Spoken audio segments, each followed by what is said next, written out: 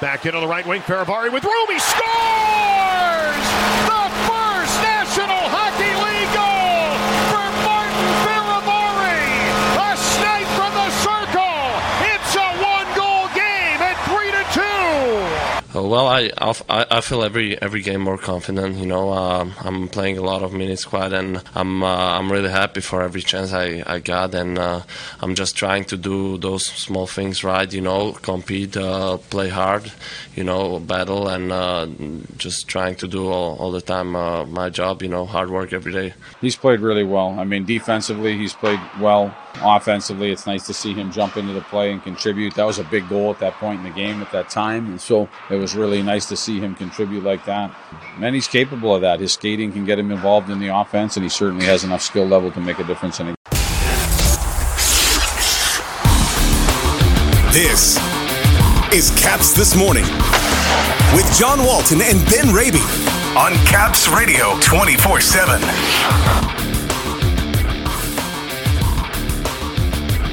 Martin Faravari scores his first NHL goal in a loss to Calgary. Nick Dowd's status in question for tonight in Ottawa. And Ben chats with assistant coach Kevin McCarthy. Good morning, everybody. It is Monday, October 25th. Welcome to Caps This Morning here on Caps Radio 24/7. The Caps take on the Ottawa Senators tonight at Canadian Tire Center at 7 o'clock. Still without a regulation loss in the first 5 games of the season, but lost in overtime on Saturday to the Calgary Flames. For the first time this season, Ben, the Caps had a clunker of a start, allowing 3 goals in the first period, but their compete was good after that. They rallied to tie the game. They forced overtime. Included in that, what we heard off the top, the first NHL goal for Martin Faravari. He continues to impress. His ice time is increasing. All in all, a great start to the season for the rookie blue liner. 5 games in, and we've said it all season long, dating back to preseason and training camp even. He doesn't look out of place. 2018 second-round pick, 22 years of age. This is still a fairly new experience for him, but he's been fun to watch. And that's one thing I would actually encourage folks who are going to Capital One Arena, if you're at the game, when Faravari is on the ice, I've done this a few times, John, just watch him. Watch him for the duration of a shift. He's fun to watch. He covers a lot of ground. He's not afraid to activate and join the rush, which is part of contributor to his goal the other day. But he'll join the rush, he'll activate, and then he quickly backtracks. He engages in physicality. He takes hits and recovers quickly from them and doesn't seem to slow him down at all. There's a lot of boxes that he checks. He's a lot of fun to watch, and he does a lot of little things. And also not afraid to go up against, he's had to. He's gone up against top guys. Steven Stamkos of the Lightning, Nate McKinnon of the Avalanche. He was going one-on-one with throughout his shift last week. Just an enjoyable watch and seemingly getting better every game and more minutes, and really, really a key cog so far this season. It would seem that the Caps might be without Nick Dowd tonight. Not at practice yesterday before the team traveled to Ottawa. A lower body injury listed by the team as day-to-day. And Ben, because of that, some interesting line combinations that we saw yesterday. Connor McMichael sliding into that top 6 area. Hendrix Lapierre moving back into the 3C that we saw him at the beginning of the season. Lars Eller with a move down to the 4th line, essentially, though, taking the spot of Nick Dowd. And on this team, that means maybe some big minutes, too, as he goes between Hathaway and Hagelin. There have been some struggles for Eller offensively, a point that he acknowledged on Sunday. Yeah, and we've said over the years that when Evgeny Kuznetsov or Nicholas Backstrom have missed time over the years, typically Lars Eller has elevated his play. He's gotten more minutes naturally, but he's contributed more offensively with those minutes. And this year we haven't seen that just yet. 5 games in, he's been limited to 1 assist. That second line with himself and Sprong and Mantha. Now looking for a little bit more offensive contribution, and Eller himself acknowledging as much yesterday. I think it's been okay. I don't think been having the offensive production that I would expect from myself. So, it's a long season, and I'm confident it'll pick up. But just right now, I feel like we're getting some looks on the rush, and then after that, it kind of dies out a little bit. But the important part is we're winning games, even though we need more from some guys, and I have more to give. And real quick, John, one of the other things that Eller acknowledged as well, talking about the need for offensive contributions, he says he's comfortable with the defensive play of he and his line mates, but looking to do more once they gain the offensive zone. What he was suggesting was they've had scoring chances that have typically been off the rush or mini break opportunities. But when they gain the zone, they're not spending enough time in the offensive zone. The second chance opportunities, rebound opportunities, etc. They haven't been there. He says too quickly they're being put on their heels and having to go back and play defense as a result. So looking for a little bit more sustained pressure is one of the areas he said that he, as well as those he's played with, are looking for a little bit more of. Ben, you mentioned it here on Friday's show when I asked you about the goaltending and whether or not Vitek Vanacek was becoming the team's number one. You said he's the leader for now, but in a month, 2 months, 3 months from now, who knows? The 3 goals Vanacek allowed in the first period in a game on Saturday almost certainly result of the play in front of him. And his pulling really just a wake up to the team more than an indictment of his play. And perhaps maybe that's the point that you were trying to make here on Friday, is that this is going to be a back and forth thing. But at the end of the day and at the end of the season, you're going to need both of these guys, Ilya Samsonov coming in, and he ends up getting the overtime loss. It was a no decision for Vanacek. But over the course of the season, at one time or another, it can change, and you're going to need both of them. Back and forth they might be going here as we move forward here into late October, early November. But yeah, the other day, an example of that, maybe certainly Peter Laviolette comfortable turning to Ilya Samsonov mid-game like that. And to Samsonov's credit, came in cold, to start the second period and showed himself well, gave the Capitals the opportunity to claw their way back, didn't allow a goal until 3-on-3 overtime when he gave up the eventual game winner. So to an extent, the hard luck loser there in Ilya Samsonov, but maybe that too earned himself a little bit of a look this week. We'll see who ultimately starts tonight against Ottawa, and later in the week at home, Detroit, Arizona coming up. But good on Samsonov to pick up his teammate, to pick up his goalie mate, to, as you noted, John, maybe didn't get a good fate in front of him, talking about Vanacek. So back and forth they go, and one goalie, gets pulled and the other one picks him and the rest of the team up. Probably a theme that, probably not the last time we'll see that this season, certainly. Last year, we did not have the access to coaches and players that we are used to having. And by we, I mean anyone in the media who was not in the team bubble per se. So if you were Samantha Pell or Tarek or you and me or whomever, it was difficult sometimes because if you weren't on a Zoom call, we weren't really going to be able to ask that question. I say that because you had a chance to sit down with Kevin McCarthy, an assistant coach who we really didn't have much of an opportunity last year to talk to. His resume, fascinating, Ben. I had a chance to finally sit down with him a couple of weeks ago myself, just off the record and just getting to know him a little bit better.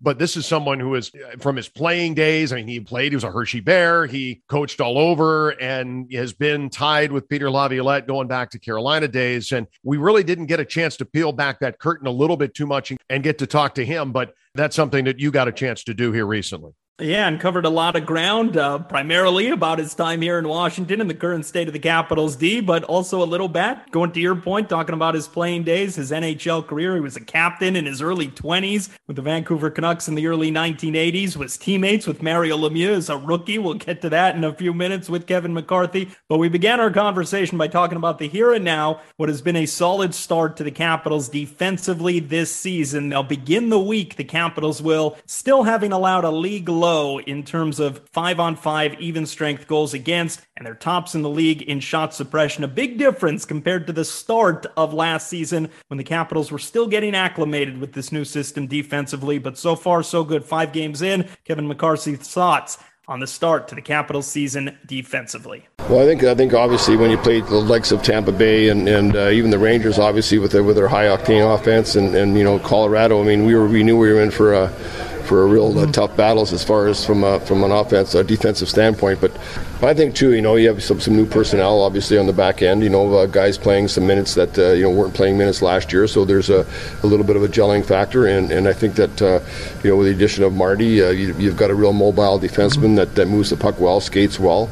I think that with our pairs the way they are right now, we feel very comfortable to play them against any line. It's not like you're trying to hide them against certain lines. Everybody, we have confidence in everybody that can do their job offensively and defensively, and it gives us a real well-rounded six. And that's something that we talked about in the off season, and trying to make sure that we just did things a little bit quicker, a little bit more offense maybe coming from our D this year because of the personnel that we have. You have 6 guys who could scoot, who could get up and join the rush. I know the league maybe is changing a little bit, but you used to have maybe a rusher and a stay-at-home to complement him. Yeah. You'd at least have a stay-at-home type within the 6. This is very much, these guys can activate, join the rush. Have you worked with a 6 core in this mold to this extent? Well, I think this is the first time in quite a while where we've had 6 defensemen, like you said, like that can play that 200-foot game. Add to the offense, and like you said, play good defense. And that, to me, that's the way the NHL is heading right now. Like you look at every team right now, the way they draft, the players that they're getting now. You're getting that hybrid defenseman now that isn't just a one-dimensional guy. He can play both defense and offense, and I think that's just part of the game, the way it's evolved. And you have to be able to skate now to be able to compete and to be able to play at a level that's going to give you success. All right, Martin Fehervary, he's been fun to watch. What has impressed you? What has allowed him to enjoy the success that, at least so far, he's put forth? Well, I think the biggest thing for Marty, one of his biggest assets is his skating, and he uses it well. He gaps up really well. He's the guy that's a good defender. He moves pucks quickly. He's very strong in his skates. I think a lot of teams don't realize how strong he is at times, and I think that's going to get around once they see him play. And obviously playing with Carly has really helped him too. Carly's one of those guys that doesn't get too emotional after shifts. He comes back, and he's been really good for Marty, because if there is a mistake made, John just talks to him and helps him out. And I think when you got one of the best defensemen in the world as your partner, that certainly helps. Say word's going to get around maybe about that toughness. It's almost like he's sneaky tough. He had a shift the other night. Rantanen, McKinnon on the same sequence getting after him. He doesn't shy away from it. He doesn't look out of place. No, that's one thing. Talking to Scotty Allen there with it. That obviously was has seen him play in Hershey over the last few years. Had said that he's a strong kid, and he's very evident there when you see him. He's got one of those bodies that there's no fat on it. It's all muscle. So he's been very, very effective, and I think that strength with the combination of his skating has been really good for him. One other individual I want to ask you about. Before you arrived in Washington, Nick Jensen said it was a little bit of a work in progress. Things very much steadied, paired with Zdeno Chara last year. How have you seen him kind of take off and build off what was a very good season for him personally last year? Well, I think you hit the nail on the head. I think him and Z as his partner last year, I thought that was probably the best thing for Jens, because it really gave him a lot of confidence. I think Z was one of those guys that would talk to him after every shift, whether there was a mistake made or not. There was great communication between those two, and I just felt that Jens played with a lot more confidence because of that. And he's kind of this year he's come in. And I think he's just embraced what happened last year, and he's taken it to another level. Final thing I want to ask you, completely unrelated to day-to-day. First time we're talking to you here on the broadcast. You played with Mario Lemieux his rookie season. Not a lot of guys could say that. Maybe not a popular thing in these parts, but what was that experience like when you look back on it 30, almost 40 years later to have been a part of that? Well, I mean, I tell a few stories about Mario, because obviously he was one of the most gifted players ever to play in this league, and even as a rookie, he was 18 years old, and I was a kind of, I guess you would call a grizzled veteran at that point, but you could just see, you just knew he had that presence about him that he was going to be great. And the way he carried himself as an 18-year-old, his maturity was beyond his years, and you just knew that the sky was the limit for him, and obviously his career is one of a kind. Well, appreciate this. A great start to the season here in Washington, and continued success. Thank you, Kevin. All right, thanks very much. That's great stuff, man. The Caps, the Ottawa Senators tonight from north of the border. 7 o'clock start, 6:45 airtime, 4 o'clock the start of Caps pregame here on Caps Radio 24/7. Ben, what's coming up on the show this afternoon? And we'll put the spotlight a little bit on the men down the middle. Heard from Eller earlier this morning, but we'll put the spotlight on Kuznetsov, the penalty kill guru apparently now, but good on him taking advantage of the shorthanded ice time. Connor McMichael as well, continuing to grow more and more comfortable 3 games into this season. And we will head north of the border, not to Ottawa, but we'll head to Toronto. Luke Fox, Rogers Sportsnet, primarily covers the Maple Leafs. Find out what the heck happened to them over the weekend. That 7-1 shellacking they took to the Pittsburgh Penguins. We'll go around the NHL a little bit with Luke Fox from Rogers Sportsnet. Yeah, and we'll check in on what's happening with Chicago with their loss last night, and things not going very well for the Blackhawks. We'll get to that too. But Ben, in the meantime, have yourself a great Monday. Happy Monday, John. For the latest on the Capitals and hockey news around the clock. Let's go, Caps! Tune in to Caps Radio 24/7. Listen online via the Capitals mobile app at capsradio247.com or ask Alexa to play Caps Radio 24/7 on TuneIn.